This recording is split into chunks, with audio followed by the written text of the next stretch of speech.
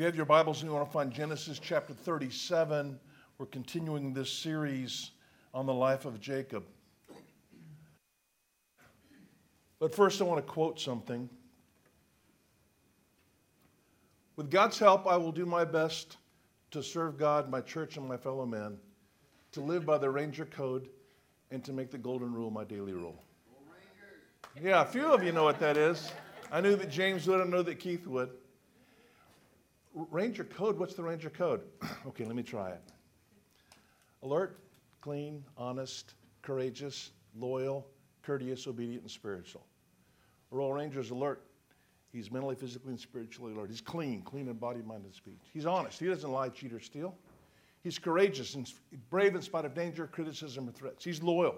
He is faithful to his church, family, outposts, and friends. He's courteous. He's polite, kind, and thoughtful. He is obedient. He obeys his parents, leaders, and those in authority. And he spiritually prays or reads the Bibles and witnesses. Now, the Royal Ranger program started in 1962. So in the 60s, I was a Royal Ranger. I was the patrol guide in outpost number 19 in Vista, California. This is Royal Ranger Day at Disneyland, which we went every year when we were kids. And I wore the uniform proudly. You know, we did we close order drills. We learned how to present the colors and all that kind of stuff. And you might think, well, Randy, that's pretty hokey. And I look back on it now, it probably was. But you know what? I learned stuff. And I learned really important stuff. And I was just thinking this week, do I remember that stuff? And I'm afraid I do. So I have to ask myself, why? Why would I remember that stuff? Well, it's ritual. It's the power of ritual. And that's what we're talking about today. Now, in today's passage in Genesis 37, beginning there, we're going to look at a lot of scripture. Because of a series of crises in his life, Jacob is in absolute despair. This is where he had received word from his sons that his favorite son Joseph had been killed by wild animals. And what Jacob says here, or certainly what Jacob feels, is what I've encountered in the lives of parents of many teenagers. It says, Genesis 37:34, Jacob tore his clothes, put on sackcloth, and mourned for his son many days. All his sons and daughters came to comfort him, but he refused to be comforted. No, he said, I'll continue to mourn until I join my son in the grave. So his father wept for him. Now, let me give you some context. Last week we talked about the moment where Jacob had an encounter with God, and God met with him on Peniel and changed his name, and Jacob wrestled with God. By the time that happened, Jacob's sons were pretty much all grown. His youngest son, Joseph, was 6 years old at the time, and they had watched their father all their lives scheme and strive and hustle for the blessing that God had already given him. So here's my question today. How do you think that marked them? How do you think their father's life affected them? Few parents intentionally set their children down and disciple them. Way too few parents teach their children about the parts of the Bible and how to study the Bible. Way too few Christian parents coach their kids in how to worship, how to respond to the presence of God. Way too few Christian parents prepare their children for the inevitable seasons of doubt they're going to go through. But every parent intends to. Every one of us would say it's a very high priority, but we never seem to make time for it. But what I'm telling you is, just because you don't sit them down and disciple them intentionally, you're still teaching them. Whether you like it or not, it's inevitable. And speaking of good intentions, when that baby is born, we set out fully committed to being good examples, and we fully fail. Why? Because we're fully human, and there's nothing we can do about that. Looking back at Jacob last week in Genesis chapter 33, when he had this life-changing encounter with God, where God changed his name and wrenched his hip, and then Jacob went and reconciled with his brother Esau, the Bible says that he settled in Succoth, near a city called Shechem. And Shechem was an evil place. In fact, the the governor's son, who's also named Shechem, they think he's named after the city, saw Dinah. Dinah is Jacob's daughter by Leah. And this boy Shechem decided he had to have Dinah. So he assaulted her sexually and then demanded that his father go get Dinah for a wife. Well, when Jacob's other sons heard about what had been done to their sister, they were incensed and they hatched a scheme. Does that sound familiar? I wonder where they learned that. So they went and told Shechem and his father that they would partner with them, but there was one proviso. All the men of the city had to be circumcised, and the Bible says, just as we are. Well, Shechem and his father loved the idea because Jacob was very wealthy, and they wanted to partner with Jacob. But they sold this plan to the men of the city. Now, I don't know how that happened. I'm thinking these are some great politicians that they could talk the men in the city into this, but they did. And the Bible says that 3 days later, while the men were laying around groaning and recuperating, Simeon and Levi went through the city of Shechem with swords and killed every man in the city. And then all the rest of Jacob's sons came in and looted the city, stole everything, including the women and children. And this is Jacob's response in Genesis 34:30. Jacob said to Simeon and Levi, "You've ruined me. You've made me stink among all the people of this land, among all the Canaanites and Perizzites. We're so few that they'll join forces and crush us. I'll be ruined, and my entire household will be wiped out. Why should we let him treat our sister like a prostitute?" they retorted angrily. In other words, Dad, the end justifies the means. We've watched you your whole life go after what you wanted, and it didn't matter what you did as long as you ended up getting what you wanted. We learned it from you, Dad. Another sordid story is in Genesis chapter 38, where Judah, who was Jacob's fourth son, had twins in a very sketchy manner. And if you want to read kind of a ugly story, go to Genesis 38 and read about that. It's terrible. But the Bible says that the twins struggled with each other in the womb, and Zerah was going to be born first. An arm came out, and the midwife tied a scarlet cord around his wrist, but then the wrist went back into the womb, and Perez was actually born first. And the Bible says that those twins struggled with each other their entire lives. Does that sound familiar? I mean, it's repeating itself. Here's a little fun fact. Of all of Jacob's 12 sons, Jesus was not born in the line of Simeon, who was the firstborn, and Jesus was not born through the line of Joseph, who was the national savior. Jesus was born through the line of Judah, who was the fourth son, and he was an absolute scoundrel. I wonder if there's a lesson there for us. And then going on in Genesis chapter 40, the Bible tells us that Joseph was Jacob's favorite son. Again, does that sound familiar? Favoritism in the house? Just like Isaac and Rebekah? Joseph was hated by his older brother so badly that they sold him into slavery. And the Bible tells us that the slave traders that took Joseph to Egypt were Ishmaelites. Anybody remember Ishmael? Ishmael was the boy born to Abraham when Sarah could not conceive, so Sarah gave Abraham Hagar, her servant, and Ishmael was born when Abraham and Sarah were trying to help God, trying to circuit the promise. So now years later, watch this, the descendants of Ishmael, the sons of Ishmael, are selling Abraham's great-grandson, Joseph, who was the covenant carrier of Abraham's promise, into slavery. What? Not long ago, I had a conversation with my son and daughter-in-law where they had been at a small group and had a conversation about generational curses. And they were asking me about this passage of Scripture in Numbers chapter 14. It says, "The Lord is slow to anger and filled with unfailing love, forgiving every kind of sin and rebellion, but it does not excuse the guilty. He lays the sins of the parents upon their children. The entire family is affected, even children in the third and fourth generation." And folks, I'm telling you, this is what's happening in Jacob's family. What Numbers is talking about is not genetics, it's example factor. Did you know that children of incarcerated parents are 5 times more likely than their peers to commit a crime? Do you wonder why that is?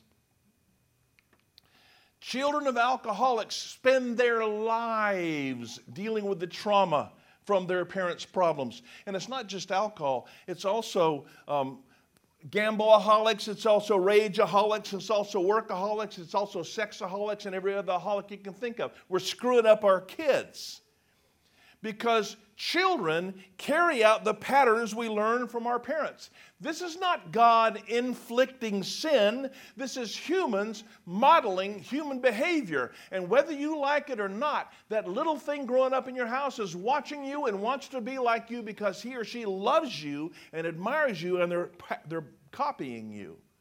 So parents, we know this, but let me just remind you, what you do is way more powerful than what you say. And if you think my kids are not seeing me, you're kidding yourself.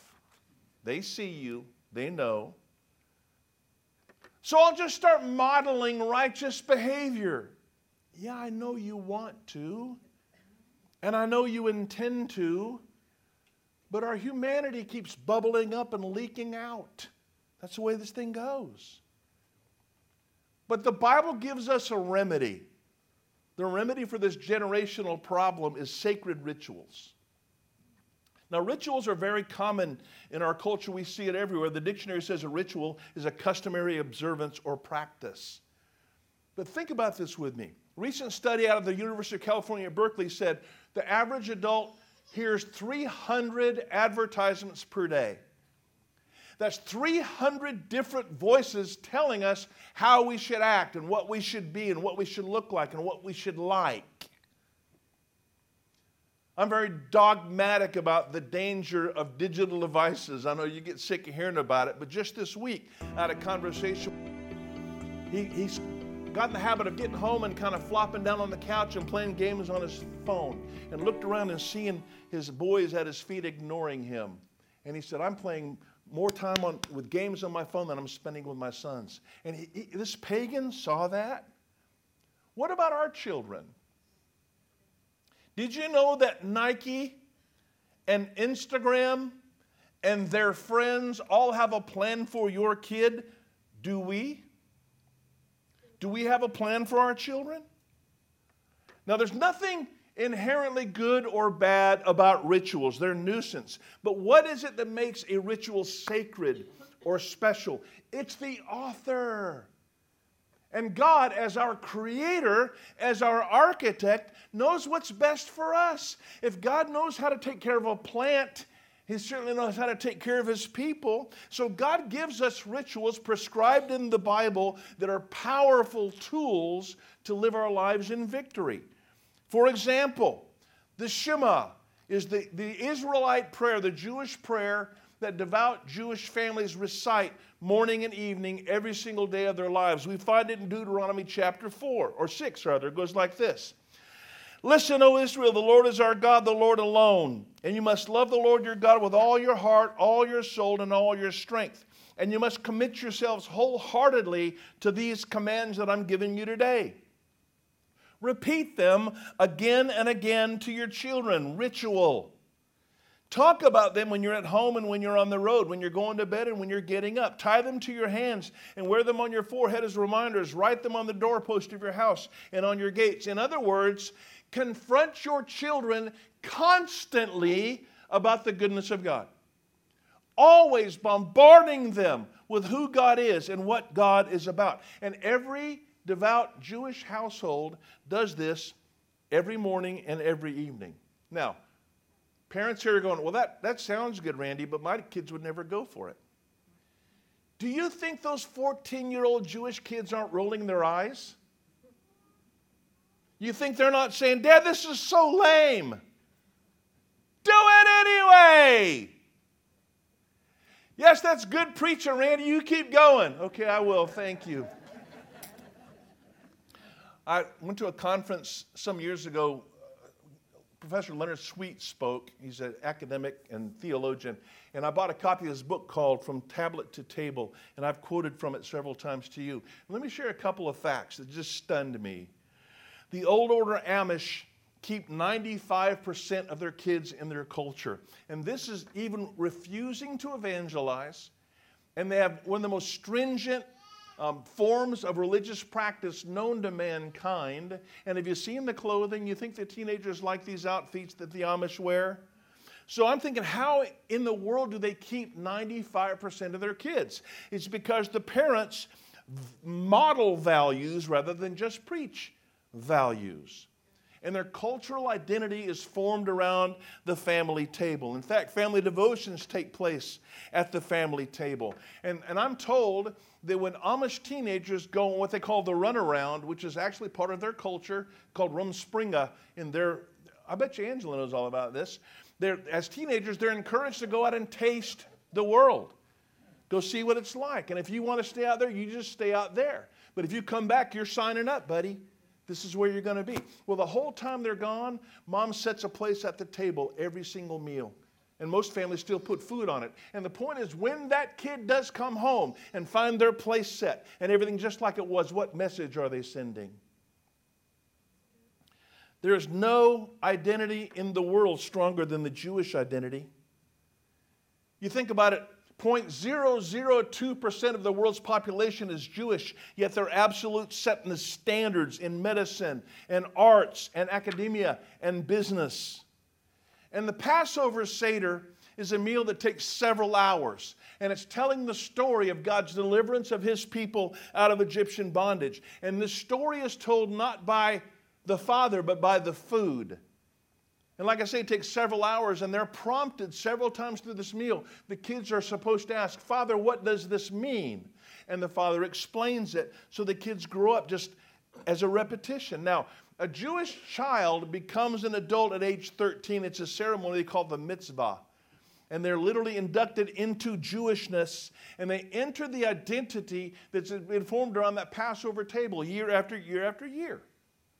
Now, compare that to American Christians. Where's the ceremony for our kids?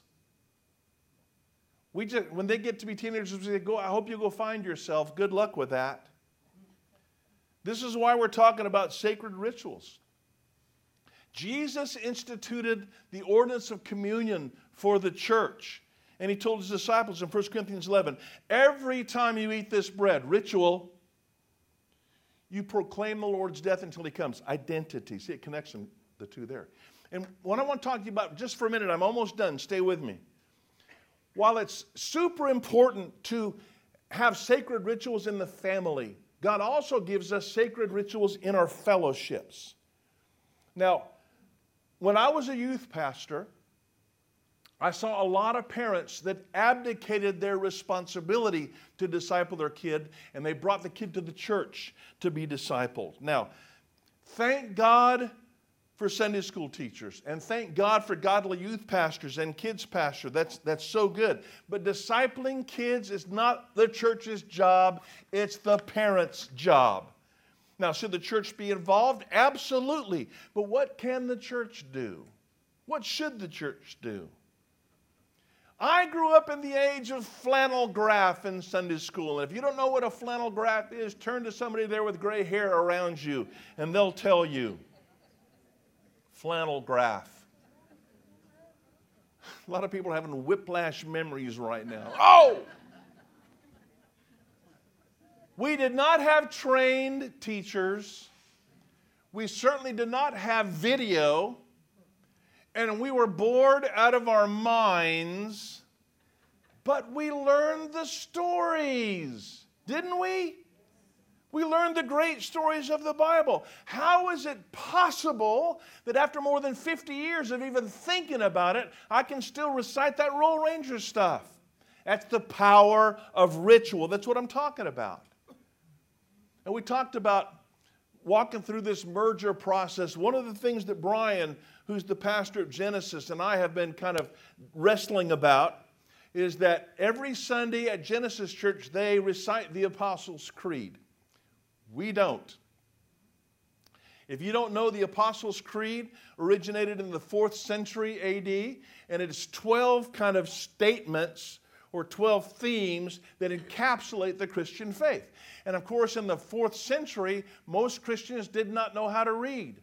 So the church collectively came up with this method by which they could recite this and learn this and memorize this and walk out into the mission field with the same mindset, which if you think about it, it's a pretty good argument.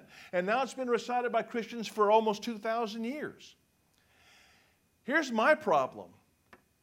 Any observance that's done over and over without being tied closely to meaning kind of gets stale and loses its zest. Like, for example, I'm sure we could all stand this morning and recite the Pledge of Allegiance. But when was the last time you thought deeply about what you're saying? But I think it's a good idea. This is what Brian is saying, that we send people out on Sunday with the same mission, under the same mandate, with the same set of beliefs. We need to get on the same page and remind ourselves about the timelessness of our beliefs. And I think that's really good. That's a great argument. Well, by the same token, we are called to disciple our children. What are we doing about that? What's our plan about that? And I'm so grateful to Jana and the monthly family verse of the month. But are we taking our responsibility seriously as a church? Now, some people would say, well, it's too late for me. My kids are grown and gone. Oh, that's so misguided. In fact, if you think that's not your place, that I should be fired as your pastor if I don't confront that, because that's bad thinking. Let me tell you what I mean. We have a room full of seasoned saints. I'm saying that as lovingly and gently as I can. And I'm talking about there's so much wisdom and experience in this room. They've got all these young, new Christians that are blank slates. They're sponges ready to soak up. So our job is to connect the two. Brian and I are also talking a lot about multi-generational ministry. We would be fools if we didn't leverage the experience and the wisdom in this room for these new young Christians that are coming out. And we're trying to figure out good ways to do that. But you need to be ready to step up. I said you need to be ready to step up. Can I get the worship team, please, to come back again? I want to do Firm Foundation again in just a minute. I'm going to talk about 20 or 30 more minutes, and then I'm going to do Firm Foundation. Last week, JC and I got to spend a few minutes with our granddaughter.